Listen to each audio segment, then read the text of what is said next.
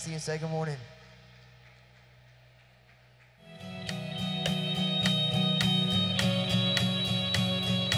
Water you turn into wine. Open the eyes of the blind. There's none like you. Into the darkness you shine, and out of the ashes we rise. There's no one like you. There's none like you. 'Cause our God is greater, our God is stronger. God, you are higher than any other. Our God is healer, awesome in power. Our God, oh our God.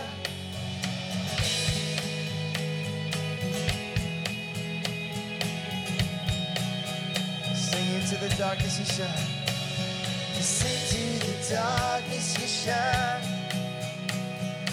Out of the ashes we rise. There's no one like you. There's none like you. 'Cause our God is greater, our God is stronger. God, you are higher than any other. Our God is healer, awesome in power. Our God, oh our God.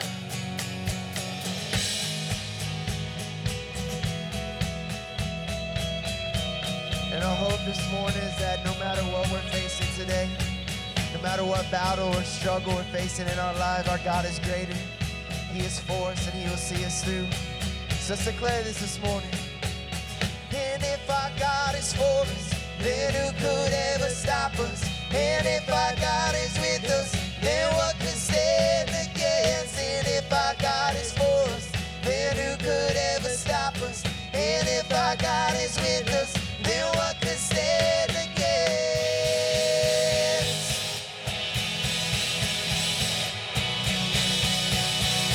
Then what could stand against?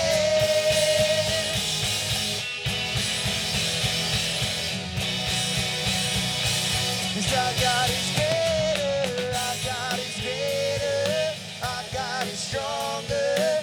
God, you are higher than any other. Our God is healer, awesome in power. Our God, oh our God. 'Cause our God is greater, our God is stronger. God, you are higher than any other. Our God is healer, awesome in power. Our God, oh our God. And if our God is for us, then who could ever stop us? And if our God is with us, then what could stand against? And if our God is for us, then who could ever stop us? And if our God is with us, then what could stand against?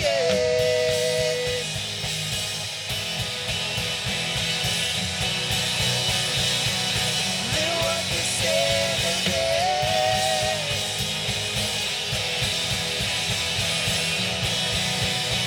Let's sing it out. Our God is greater. 'Cause our God is greater. Our God is stronger.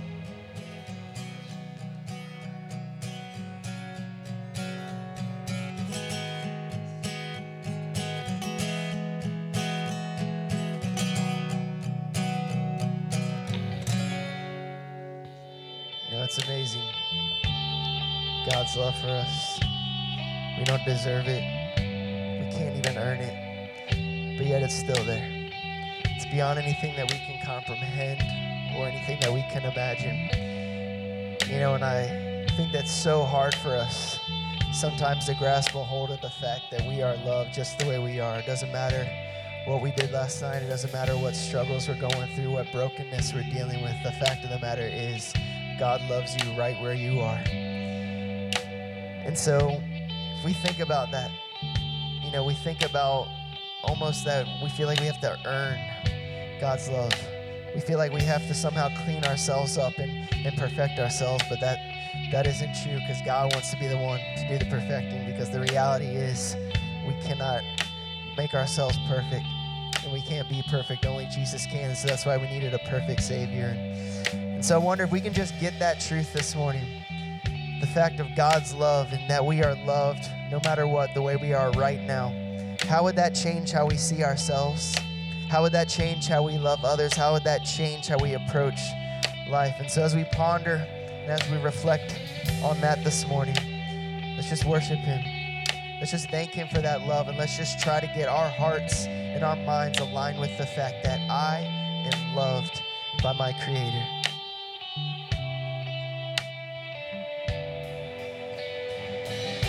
Before I spoke a word, you were singing over me. You've been so, so good to me. Before I took a breath, you breathed your life in me. You've been so, so kind to me. And all the overwhelming, never-ending, reckless love of God, it chases me down, fights till I'm found, leaves the 99. I couldn't earn it, and I don't deserve it, still you give yourself away. And all the overwhelming, never-ending, reckless love of God.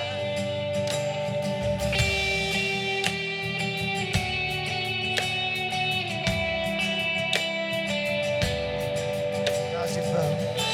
When I was your foe, still love fought for me. You've been so, so good to me. When I felt no word. When I felt no word, you paid it all for me. Yes, you did. Yes, you did. You've been so, so kind to me. And all the overwhelming, never-ending, reckless love of God, oh, it chases me down, fights till I'm found, leaves the 99. Oh, I couldn't earn it, and I don't deserve it, still you give yourself away. And all the overwhelming, never-ending, reckless love of God.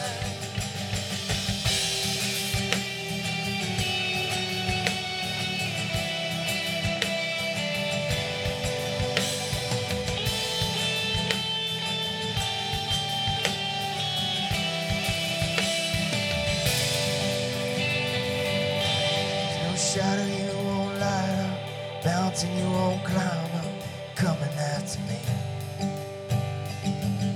There's no wall you won't kick down, lie you won't tear down, coming after me. There's no shadow you won't light up, mountain you won't climb up, coming after me. There's no wall you won't kick down, lie you won't tear down, coming after me. There's no shadow you won't light up, mountain you won't climb up, coming after me. There's no wall you won't kick down, lie you won't tear down, coming after me. Oh, the overwhelming, never-ending, reckless love of God.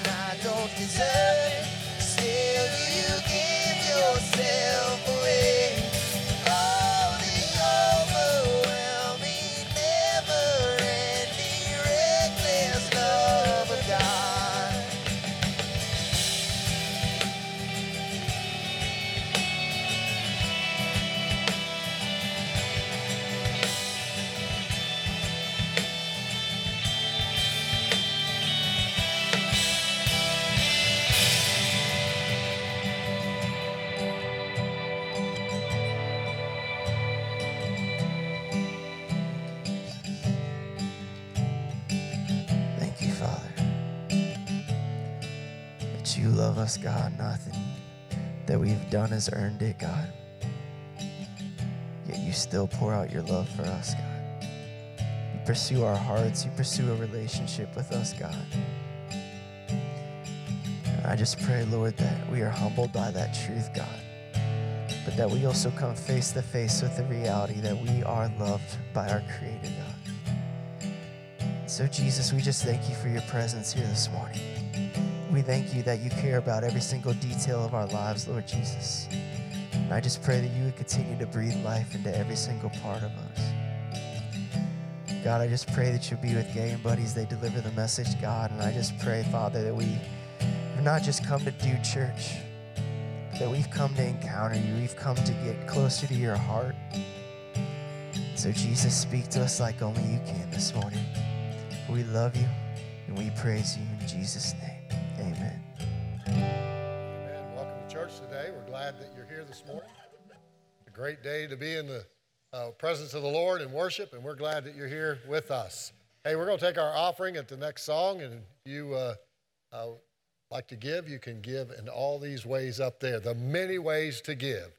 And that goes well beyond money, too. There's many ways to give that go well beyond money, but God has called us to give back to him the first 10%. It's all his, but he just asked for 10%. And so we appreciate those of you who are faithful to give, and we just ask that you give with a cheerful heart today and give as unto the Lord. Watch this video.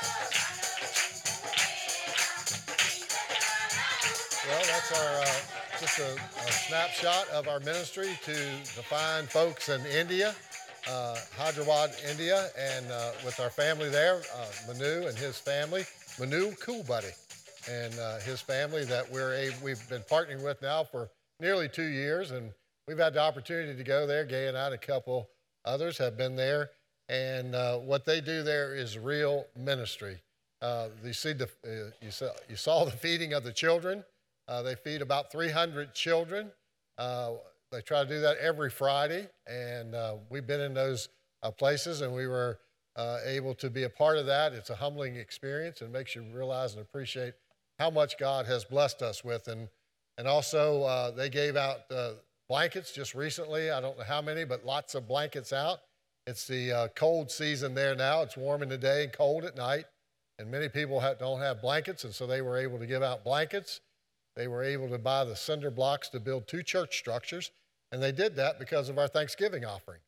And so give God a hand and give yourself a hand. That these are real people with real needs, and they're meeting needs beyond what we can even imagine. And so we just want to say we appreciate your giving. When you give in the Thanksgiving offering, and even in our regular tithes and offerings, you're giving so that we can share real hope with anyone, anywhere, and that means anyone, anywhere around the world. And not only do we do that in India, but here as well. We're still talking about our Thanksgiving offering because there's still about $8,000 outstanding, and we wanted you to have the opportunity and not think that it was too late. Somebody asked me not too long ago, is it too late to give in the Thanksgiving offering? It's never too late to give in the Thanksgiving offering. And so if you'd like to give, all that money goes to someone else. If you haven't had an opportunity to give yours yet, it's still open, and we receive that with Thanksgiving. Thank you very much. Good morning, Salem Fields. All right, how many of you guys have your cell phones on you? We want to encourage you to continue to open up your cell phones and click on Facebook and actually check in. We want to encourage you to continue to check in. I looked and saw we've had over 34,000 check-ins here at Salem Fields, and isn't that pretty awesome? I mean, we want to encourage you guys, continue to be present and be a part of that. Most recently, I actually saw a neighbor of mine that lived on a different street, an intersecting street, and I never knew that they came to Salem Fields.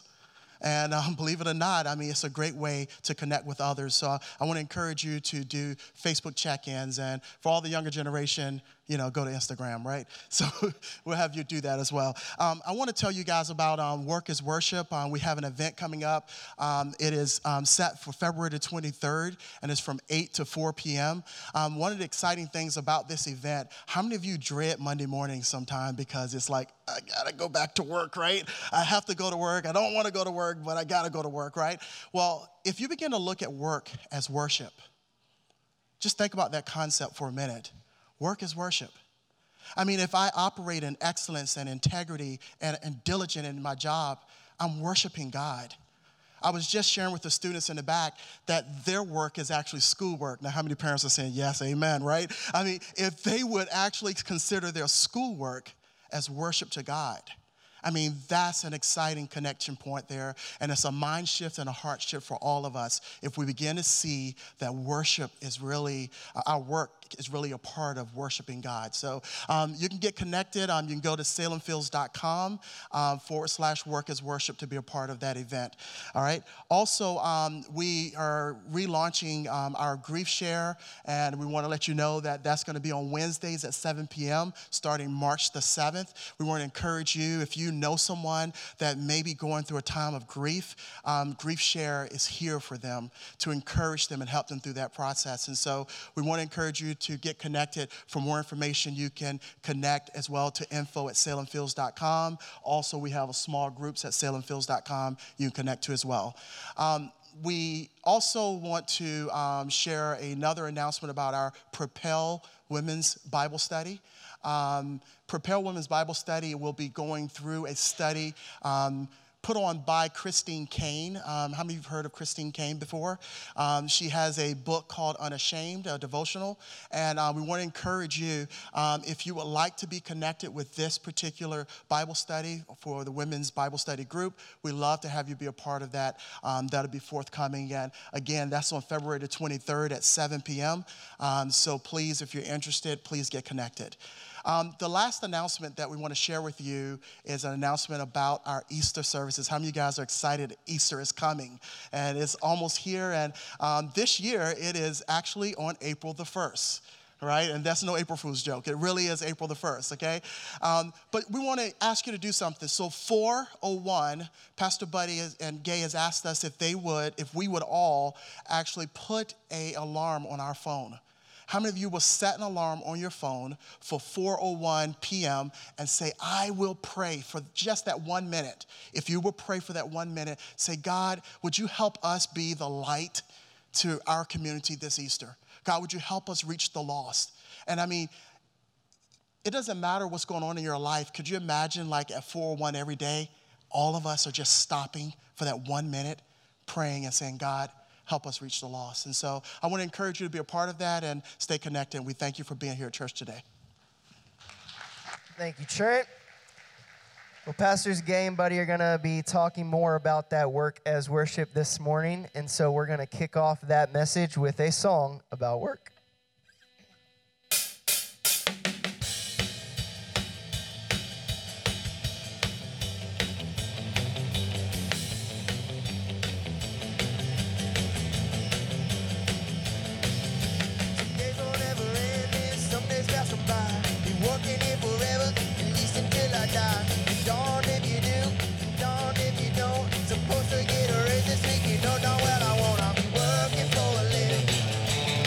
Yeah.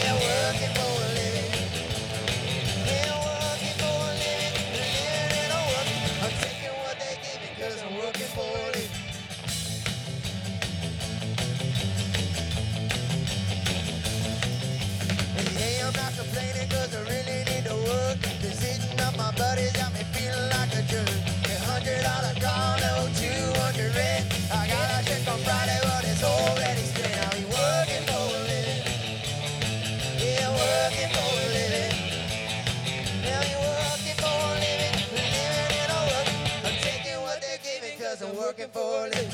Oh, working for a living. Oh, working for a living. Oh, working for a living. Oh.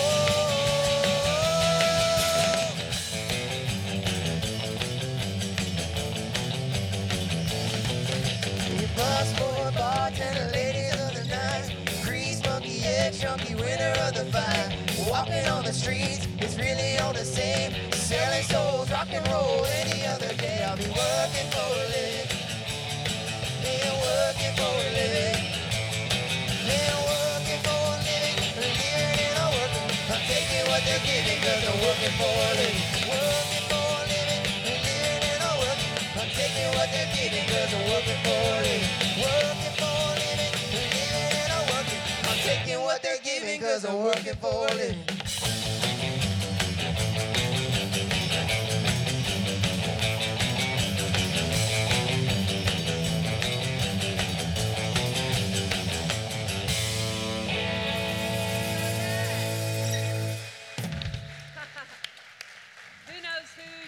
Who did that song? Yeah, oh, you guys, you're really up on your music. Yeah, that was fun, wasn't it? Working for a living. Yeah. All right, well, we're going to switch gears just a little bit. We all have been seeing in the news how difficult our world is, really, and the tragedy that happened in Florida. And Buddy came to my office and he said, you know, what can our response as a church be to that? And, you know, I said a lot of times people will knee-jerk and do things, and we just wanted to be very mindful and thoughtful about how we could respond, because it's not just about Florida. It's about, you know, it's almost as though we're not shocked anymore because this has become a way of life in our country. And so we do want to respond, and we believe that this is a great response. Everybody has 2 of these in your program, if you would pull them out. And years ago, Buddy and we brought Salem Fields in on that, made a commitment to, when we drive through school zones, that we would pray for the schools that are right there in the zones that we pass through. Now, Buddy and I passed through Courthouse Elementary, Smith Station, Freedom Middle. We've been doing that for 23 years. And I don't think Freedom Middle's been there that long, but the others have. Whatever was there, we did. Yeah, whatever was there, we have. And you know what? They've remained safe. Now, I don't know if that's because of prayer that's gone down. I don't know.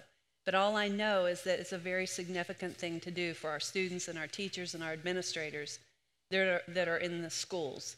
And so we would love for you to make a commitment to do the same with us. Buddy, you can tell them about this card. Yes, we made this card. That's actually the school zone between Freedom and Smith Station. And as Gay said, we ride through there every day and we pray a simple prayer. And that simple prayer is, God, will you watch over the students? Will you watch over the teachers? Will you watch over the administrators, school bus drivers, anybody involved in that school today? Will you keep them safe, God? Will you just protect them? And may it just be a good day in the lives of the students. And also, we pray for the teachers that are there, those that attend Salem Fields and other churches that are Christians and they're in the schools. And we pray that God will protect and use you and the influence that you have with our students, that God will give you opportunity to be able to witness and show Christ to our students and other teachers. So what we're asking you to do today is take this card, and on the back you can sign it and date it, and you can put it in the bucket when you leave. And we would love for every one of you to join us. You might say, well, why do we have to sign it? Because I just believe, we're firm believers that we commit to what we sign. And so not only that, we want this card because we want to be able next week to, we're hoping to get made this week a little sticker that you can put up there like the oil change sticker in your windshield that will remind you to pray as you go through a school zone. Not just the school zone that maybe you pass through every day, but anytime, any place, anywhere in America that you go through a school zone, that you just remember to pray. Because, you know, everybody's looking for a response. How do we fix this problem? And we just believe here at Salem Fields the best way we can do that is pray. So we put 2 in your program, and if you would sign one, commit to it, put it in the bucket. But we also want you to give this to somebody that doesn't go to Salem Fields, so that wherever they drive through, that this will be more far-reaching than just people who attend Salem Fields Community Church, and just get the word out there. If we can begin to cover those schools, I'll bet that all of us cover most of the schools. We drive through those zones, and so we would love for you to do that. Now, Your friend don't have to sign the card and bring it back. They just give it to a friend and tell friends. So we would love to pray for any student and teacher here today. So if you all could stand up, please, if you're a student or a teacher in the schools. Yeah, stand up. Thank you. So I said, Yeah. See, a child says, stand up. We need prayer to cover you. So, buddy, would you pray? first of all, teachers, we thank you for your service, Yes, we and do. students, we pray for you today.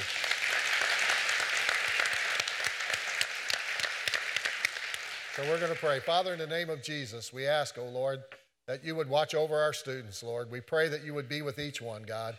Father, they live in an environment, they go to school in an environment I can't even imagine, Lord. And so I'm praying, God, for your protection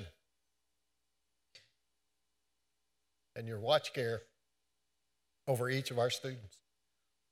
Lord, I pray that you would bless them and give them a good days at school, Lord, and help them to walk into school feeling safe, knowing, God, that you're there to protect them and watch over them, Lord.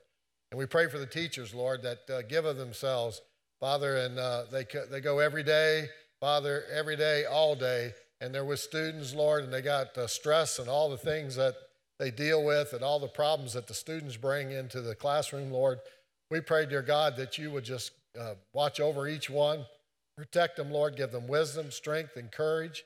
And Father, we pray that you would use these teachers, Father, as a godly influence in our schools, Lord. We just believe, God, that you're going to just protect every school in our county, our state, and throughout America, Lord, because we're going to commit to pray, Lord, and believe, God, that, Lord, we're not praying to take our students and teachers out of all that mess, but, God, that you will protect them and watch over them and bless them and use them, we pray.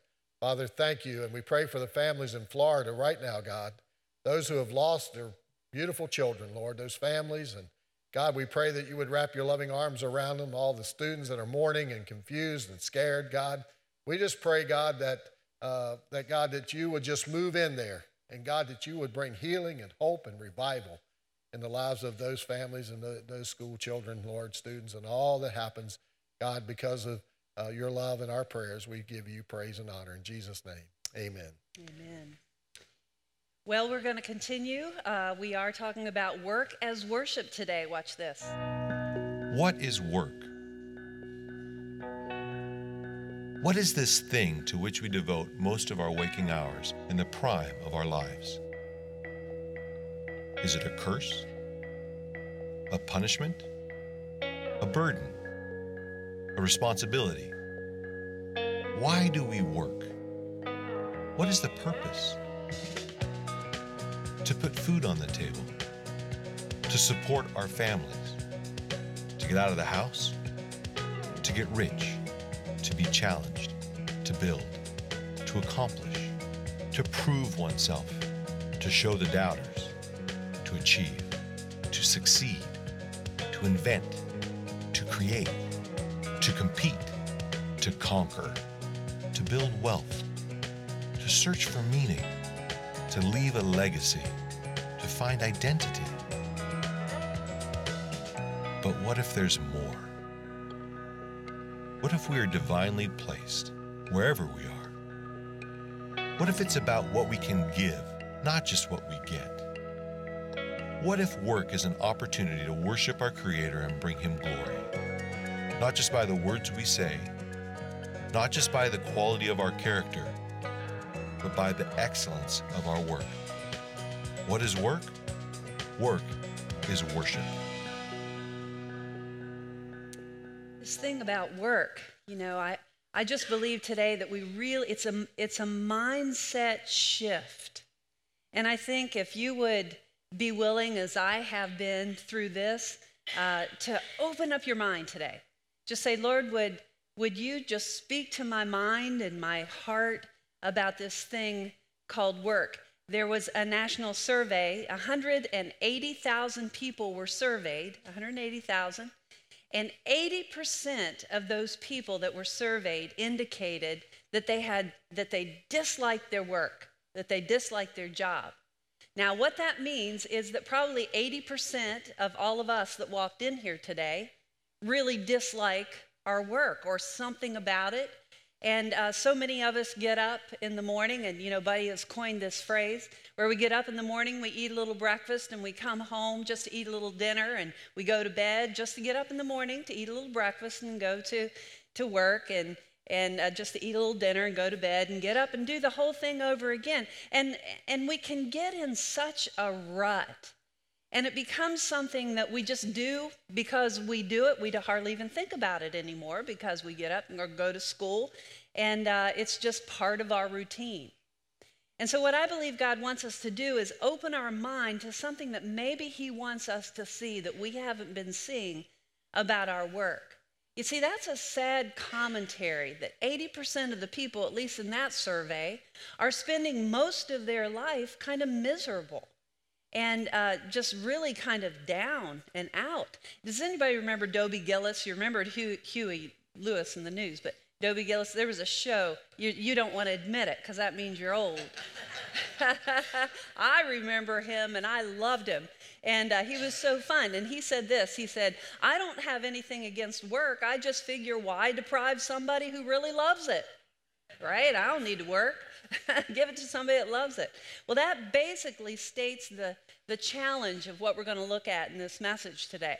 How can we find enjoyment in our work so that we don't get in this rut, in this routine, that the things that annoy us get so big and that becomes who we are and how we are involved in our life on a daily basis? There seems to be so many people that are frustrated. It's interesting, through the two services that we've had a whole mix of people say, I really hate my job, to people that say, I really did find out why God had me in that position. That was a government position pretty high up.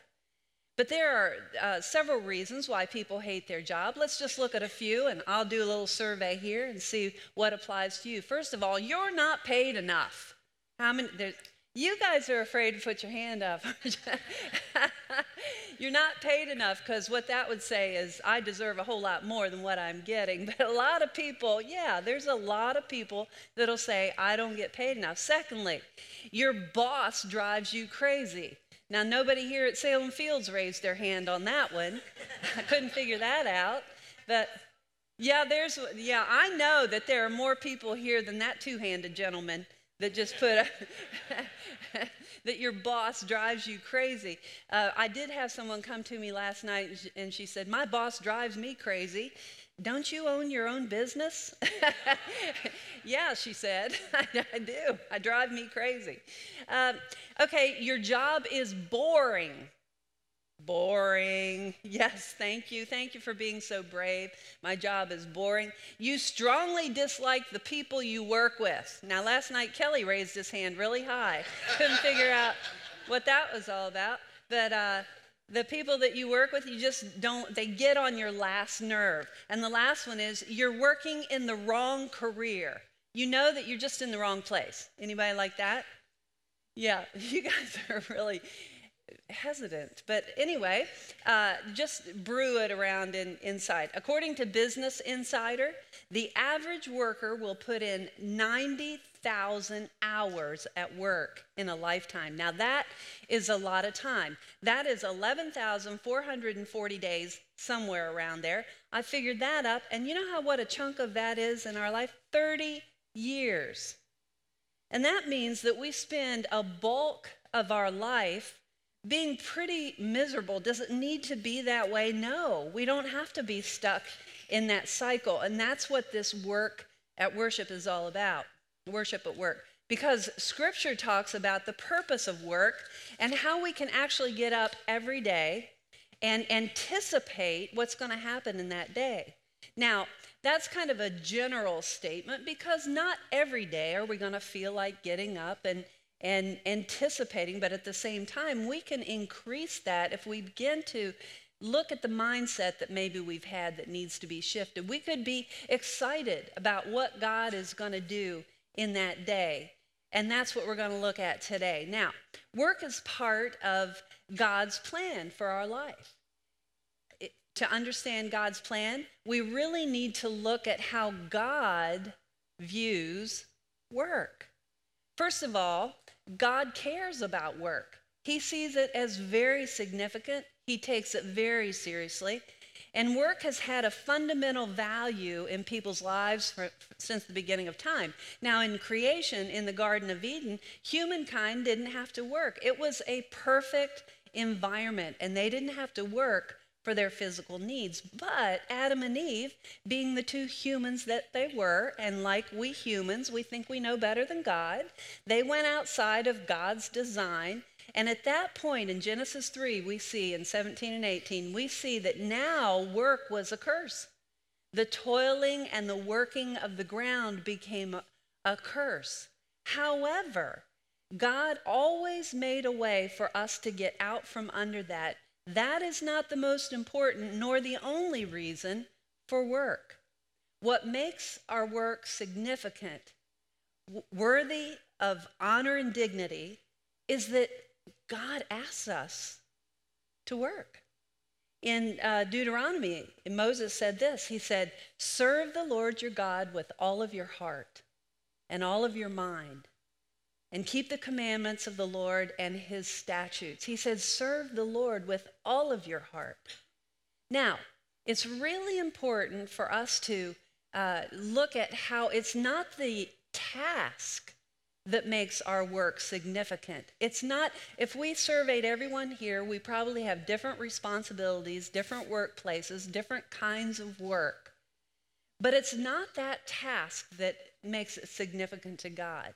If you're a student, if you work at home, if you're retired, it doesn't matter. It doesn't matter if it's secular work.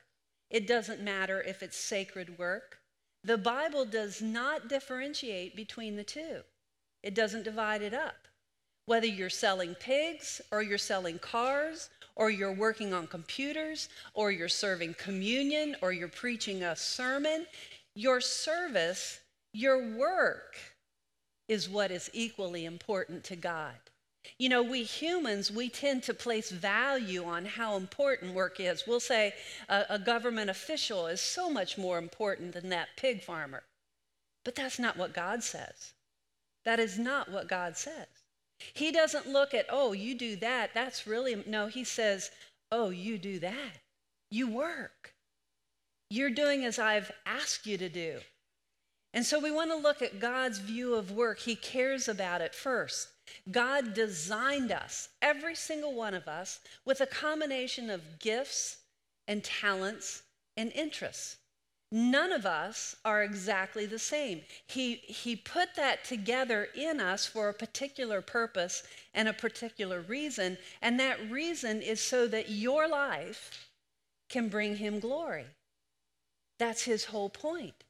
And it's so very possible. You see, every single one of us was custom made. You know, you'll go into a subdivision and you'll see houses that all look exactly alike, right? And then you'll go into another one where each house looks very different. They're all custom made.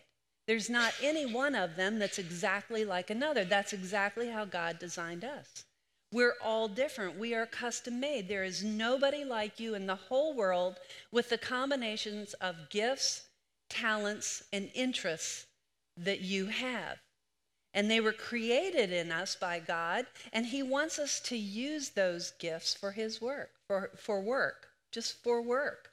It says in Ephesians, it says, we are God's workmanship, created in Christ Jesus to do good works, which God prepared in advance for us to do. Now, what that means is he designed you so that you would have the combination that you have so that you could work, so that you could fulfill your purpose and fulfill his at the same time. The Bible says that we are his workmanship, and the Greek word for that is poema. Now, that's the word for poem. You are God's poem. Are we adding that kind of creativity and that kind of rhythm to our world? Can you imagine if everybody did that? If everybody discovered that they were the poem of God and were working that out? We are God's poem. We are his work of art. We are God's masterpiece, every single one of us, in a bit of a different way. Now, he designed us to express those gifts and talents and abilities and interests in work. And that's why work is God's will for our life. It's part of his plan for our life. Secondly, God intends for that work that we do to be meaningful, beneficial, and fulfilling. In other words, more than just to put food on the table, or more than just to make our house payments. You know, so many of us live with, oh, am I going to get the house payment made? Am I going to have food to eat this week? That's not why God gave us work. He intends for it to be beneficial and fulfilling. It's more than putting the kids through school or getting enough money to go on vacation or stacking up our bank account so that the day that we retire. You know about retirement? Retirement is not mentioned in the Bible one time. You know, so many people say to Buddy and I, they'll say, when are you going to retire? And people are using that word retirement. And I said, retirement is not in my vocabulary. We may be transitioning to the next stage of what God has for us in our life, but retirement is not a word that I use in my life. Because God will have a purpose for my life until the day that I die, and then I get to see him. God designed us so that we could be fulfilled through the work that we do. Now, some people just want to stack up the savings account so that we can retire and then just kind of kick back. That just won't work for me. Retirement is not in the Bible. Work is meant to fulfill our life, and many people think that that's the goal. But work is part of God's plan for our life. Thirdly, work is to express what God created in me. If you don't get anything else out of this, out of what I say, if you're miserable at work, you're probably in a job that does not fit your talents, your gifts, and your abilities and interests. Or if you are, you may be there and your mindset needs to change.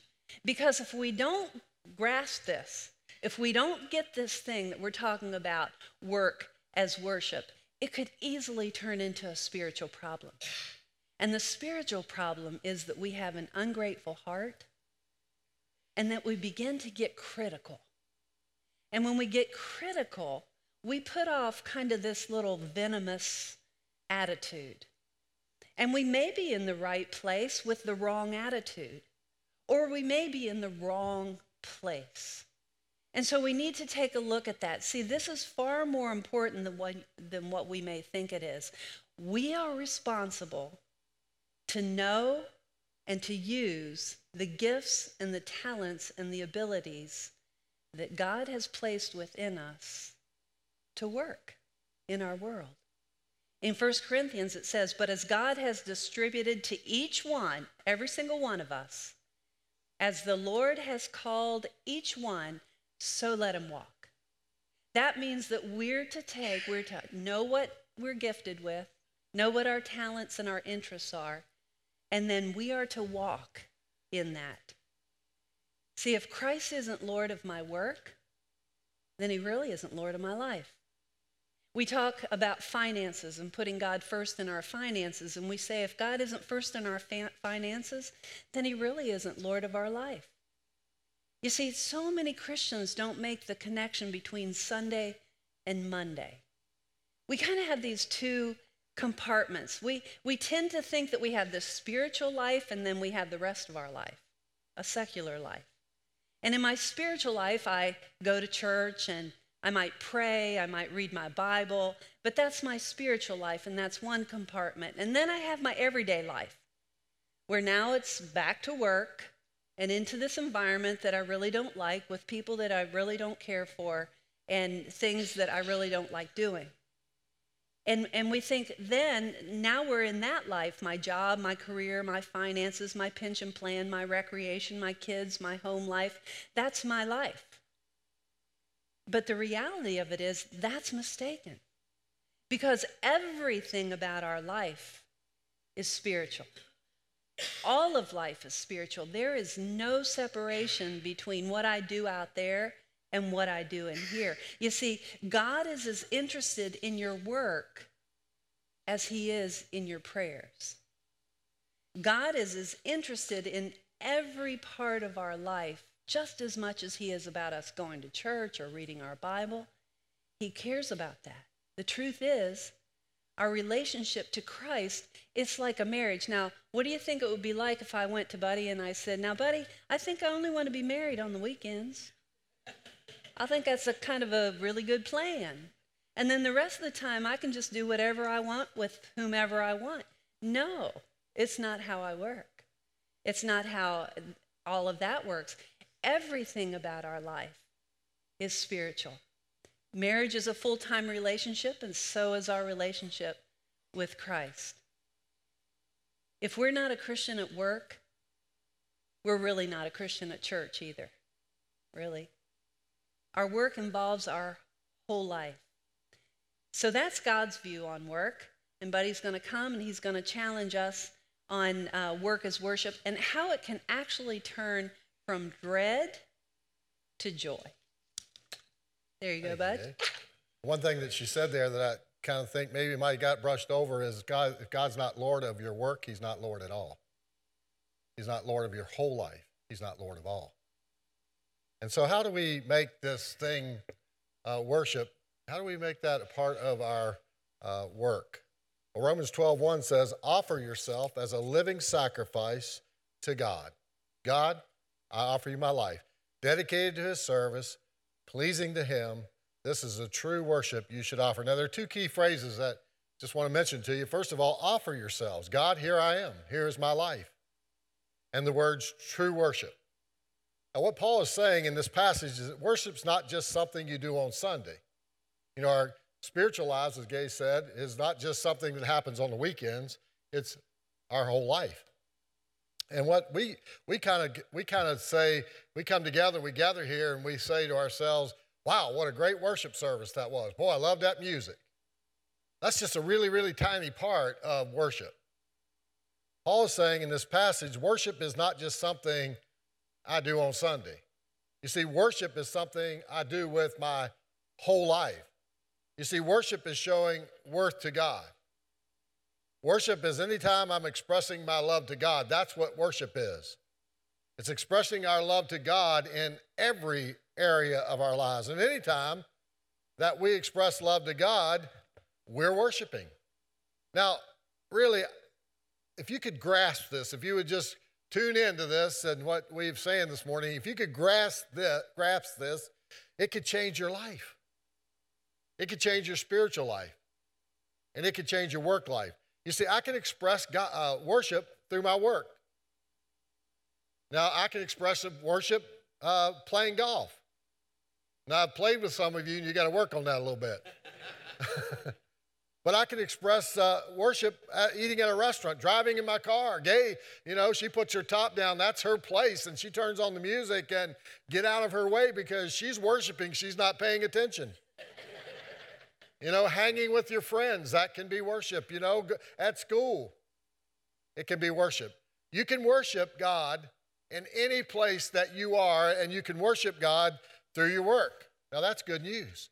You see, you might not be able to preach, and you might not be able to teach, you might not be able to sing, you might not be able to play an instrument or whatever, but you can use your hands. You can use your mind, and you can work to the glory of God. And that's so important to grasp. So today I want to quickly give you 3 things that will turn your work into worship and make your work more exciting, okay? First, work can become worship by choosing a work or choosing a job that expresses the gifts and abilities that God has given you. Now, choose a job that best expresses who God made you to be. What I mean by that, if you're good at selling things, then find a job selling. If you're gifted at teaching, then become a teacher. You know, if you're good working with children, then get a job where you're working with children. If you're good with numbers, find a job in accounting or engineering or computers. If you're good at fixing cars, get a job where you fix cars. If you're good at building, then get a job as a builder, a carpenter, or so on and so on. The Bible says that in Romans 12:6 that how we should choose our work.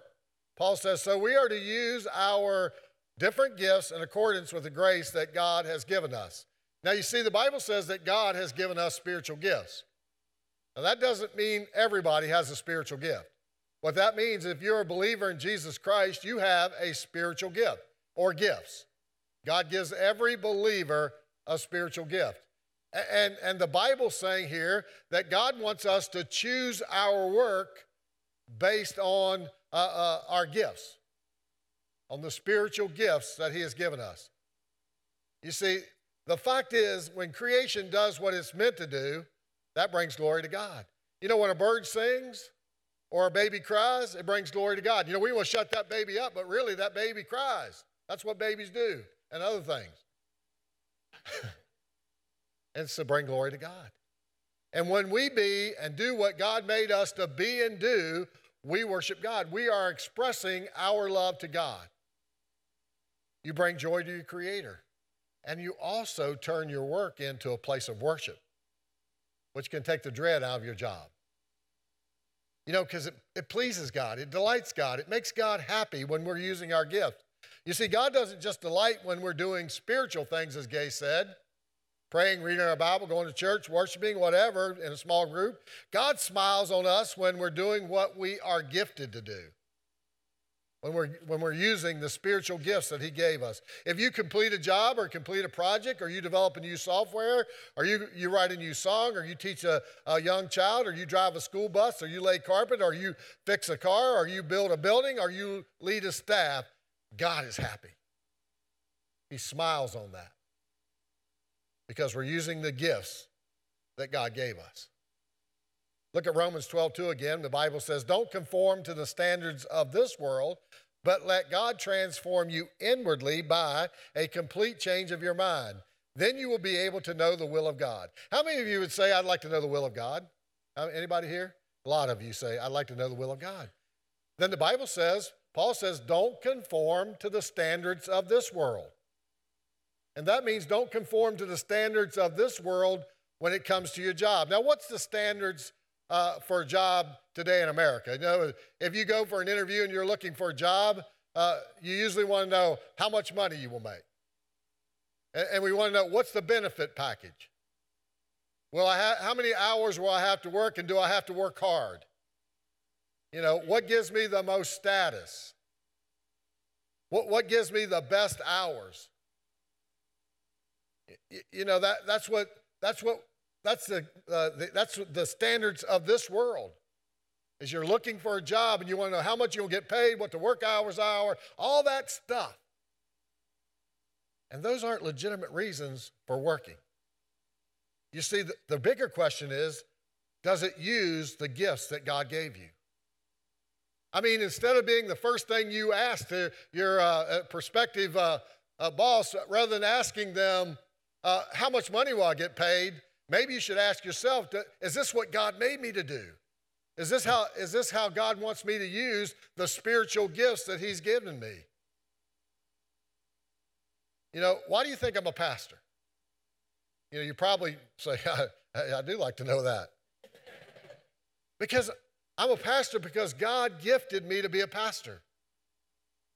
If money were the motivation in my life, and I would be a vice president at Truck Enterprise today, because I got to tell you, I was good in retail business. Not bragging, that's the truth. I was really good in the retail truck business. But that's not what God made me to do. He made me to be a pastor. And if money was Gay's motivation in life, she would be a marriage and family counselor, and she'd be counseling 12 hours a day. I mean, because they make good money every hour, but that's not what God called her to be. You see, he called her to use those skills to lead a church and to write a book and so that it could help young leaders. You know, we came here a few years ago, 23 years ago. They interviewed us and ridiculously made a decision to hire us. And I can promise you, We didn't say, how much you go pay us? How many hours do you expect of us? What do you want us to do every day? I mean, we didn't ask any of those questions. We did not say anything because we knew that God had called us, and this is what he wanted us to give our life to. And they put our salary on a little sheet of paper, Mary Gunter, and stuck it in my hand and closed my hand up. And I got to the car, we opened it up and said $22,000 a year for both of them. I said, oh, my Lord. But that's not how we chose whether we'd come here or not. You see, so the first thing you need to ask yourself is, what did God make me to be? You might ask, well, buddy, what if this job I'm in I'm not using my spiritual gifts? You ready? Quit. Just quit. I mean, if you're getting up 11,200 and some days a year, and most of those days you're getting up and you're dreading going to work, then I would say to you, you ought to make plans to quit. You ought to walk into your boss tomorrow and say, take this job and shove it. I ain't working here no more. Because I believe God intends us to take this job that he's given us and loving it.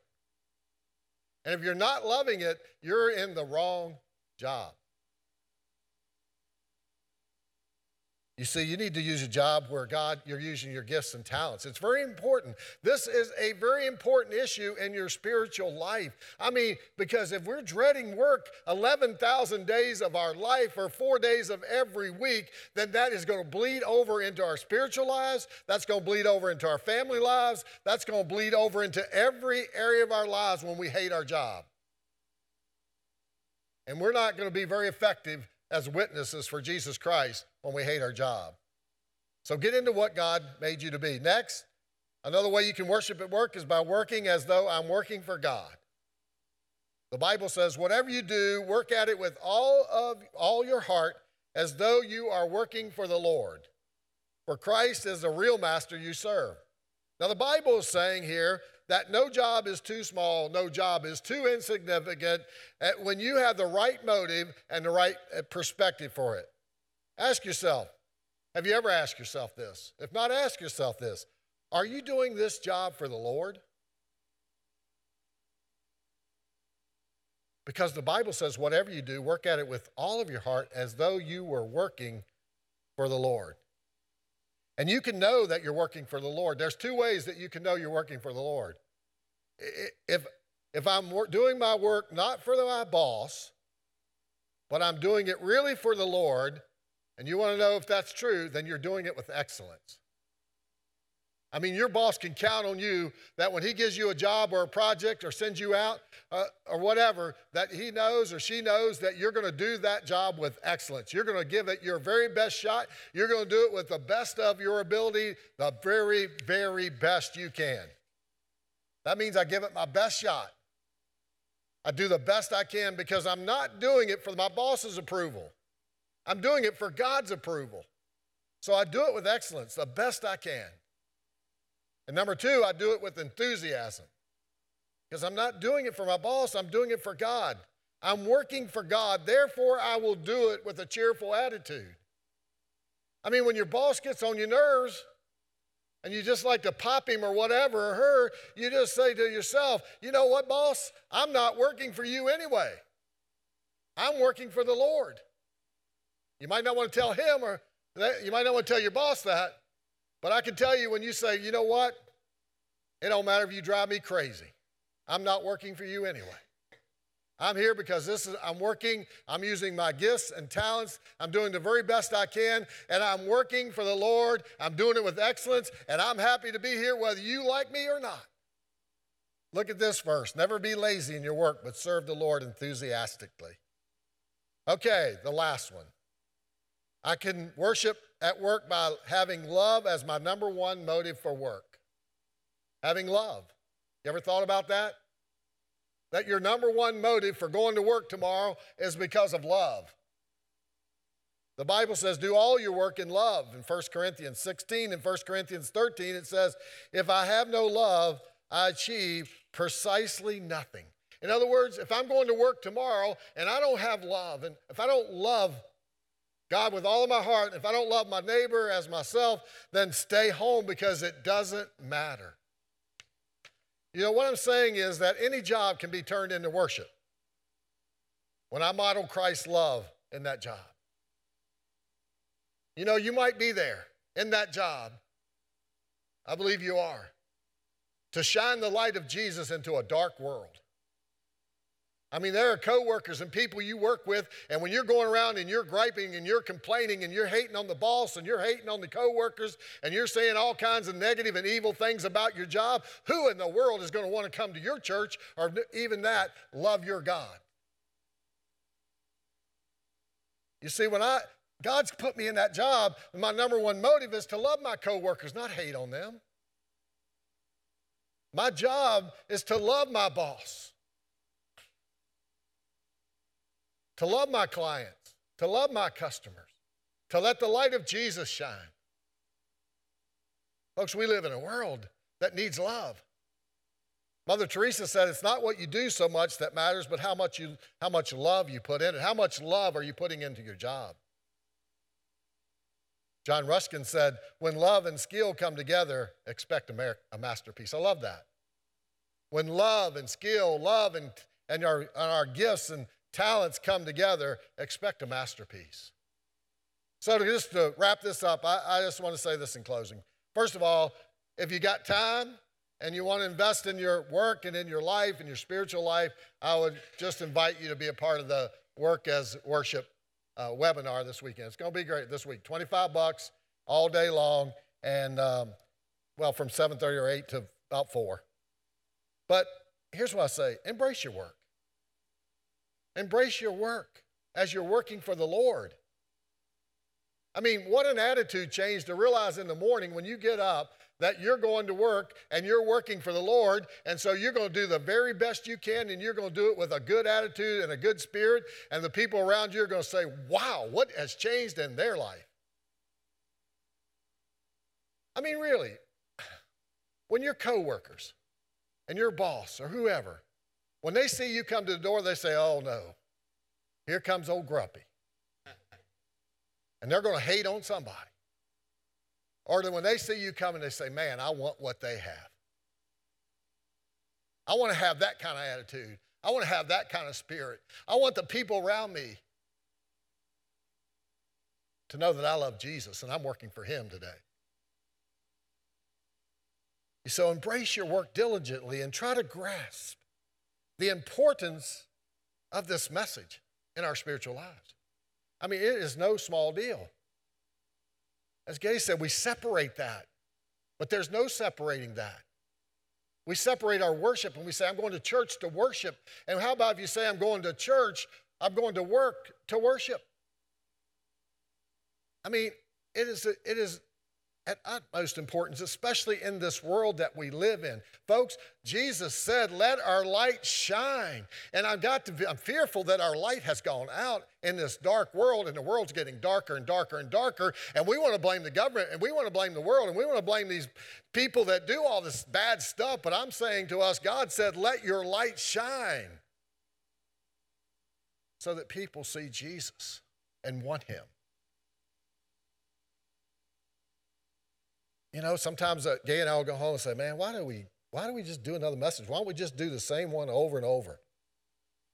You know, I think of Phil, who was here 2 weeks ago, and he's in heaven now. I was talking to his family. His family said he came 7 years, and I think they said he missed 2 Sundays because he understood the importance of that. You know, try being married and never going home, because people say it's not important to be a Christian and go to church to be a Christian. Well, you might think that. But like I said, try being married and never going home. But he came. But that's not what I want to say. I don't know why I got hung on that. Here's what I want to say. He had 7 years of message notes in a notebook.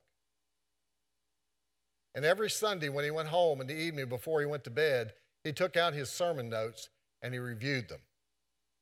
Now, I'm not saying that every message we preach is a masterpiece, but I can tell you this. We pray about what we're going to speak and believe that God is leading us to speak that. So every week he'd take that message notes out and he'd review those before he'd go to bed. Matter of fact, I got the sense that he did that right before he passed away because he said he was reading his Bible.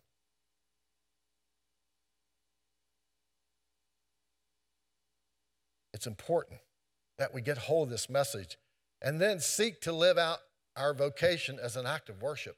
And that includes me in a church environment or our staff, so that we can give glory to God. And I believe if we'll do that, I believe you could get up in the morning raring to go. I mean, not every morning. I know there's some mornings you say, oh my gosh, traffic's horrible. Oh gosh, I know that. But most every morning we can get up raring to go. Can't wait to get to work. Why? Because I'm going to work for the Lord today. I'm going to worship God today at my work. And when people see me, they're going to see Jesus in me. And to help you start your day, I'd like for you to pray this prayer. Might want to put it on your mirror when you're brushing your teeth and washing your face or doing whatever you do in the morning. Father, today I want to worship you through my work. Simple prayer. Every day. Every day until it becomes a habit. Brushing your teeth is a habit. Praying that prayer could become a habit, and I believe God would answer that prayer. Okay? Yeah, I think you all come close in prayer. God bless you guys. Let's pray together. Father, we thank you so much that you love us, that you care about us. Father, we thank you that you look at our work and care about that as well. And Father, so many of us will rest this evening and get up again tomorrow morning and go to work. And so, Lord, I pray that you'll work in each one of our minds to refresh and renew the purpose that you've given us. First of all, Lord, by being thankful that we have a job to go to. Father, for being thankful that we can allow our work to be a place of worship. To be thankful, Lord, that people, no matter how grumpy they are, don't need to be in charge of our life when we're working for you. So, Father, I pray that you'll work in our hearts this morning, that minds have been opened, that hearts have been softened to your word, Lord. That you'll begin to transform our mind from just something that we do to who we are in you. There's no doubt, Lord, that there's a lot of light that can shine as a result of all of us here today. And I pray, Lord, that those lines would blur between Sunday and Monday and all the rest of the week. That we can see it as our opportunity to meet with you first, and then to shine the light of Jesus wherever we go. Sure, Lord, there are going to be days when it's really hard to do that. And I pray, Lord, that you'd give us the strength and the power to just go through those times, those hours, those moments. Find rest and come out on the other side and allow that light to shine once again. So, Father, thank you for each person here this morning. For those, Lord, throughout the weekend that this message has penetrated to the hearts and minds. For those online, Lord, I pray that we would have a new perspective, all because we've met with you here today. Father, we honor you. We thank you that you made a way for us to use our gifts, our talents, our abilities, our interests to go out into the world and make a difference. We give you all the praise for that, Lord. In Jesus' name we pray. Amen. Let's stand together and worship.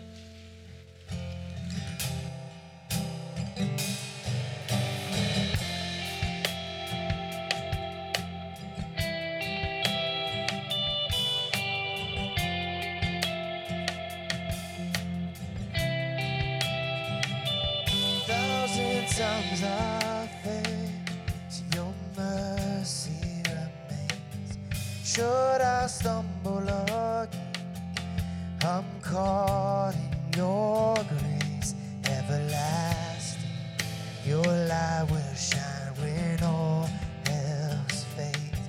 Never ending, your glory goes beyond all. My heart and my soul, I give you control. Consume me from the inside out, Lord. Let justice and praise become my embrace. To love you from the inside out.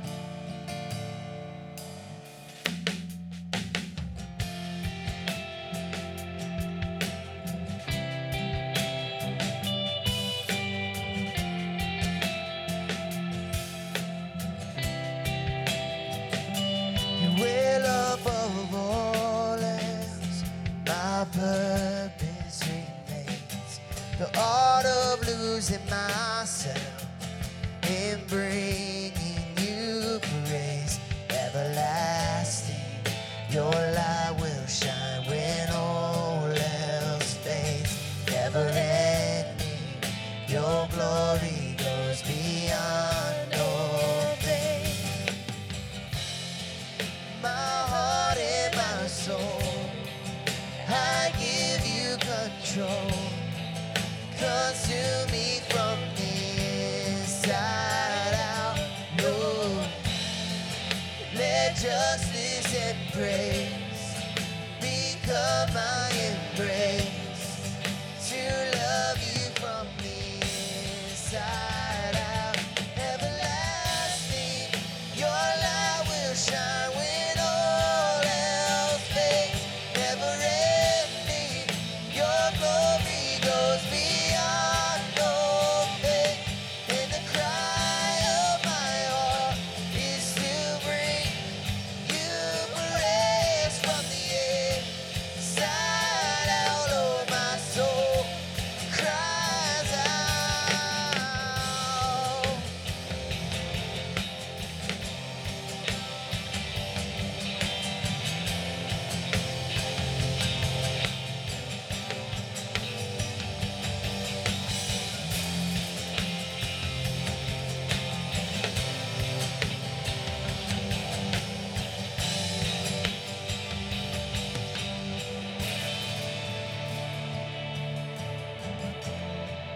My heart and my soul, I give you control.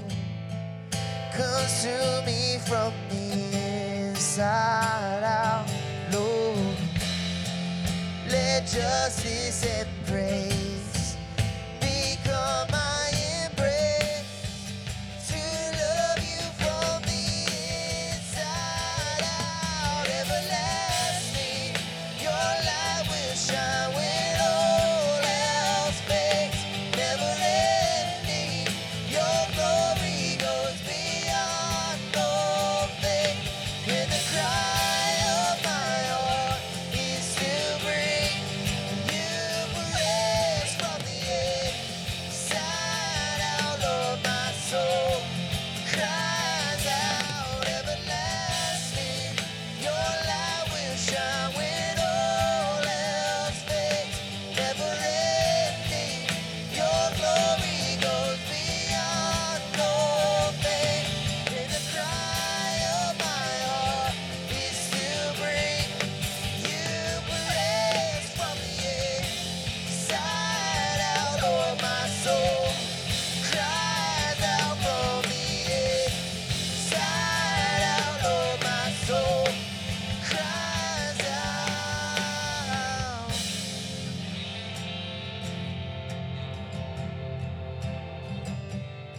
So God, we thank you for meeting us here this morning, Father. We thank you for your word that was spoken, Lord, and I just pray that we go in obedience, Father, with our eyes clearly opened to the fact that you've placed us in a position, Father, to be a light. God, to let our work be worship, to let every facet of our lives be worship, Lord. So I just pray that we go in obedience, Lord, for what you've spoken to us here this morning. We love you. We praise you. In Jesus' name, amen.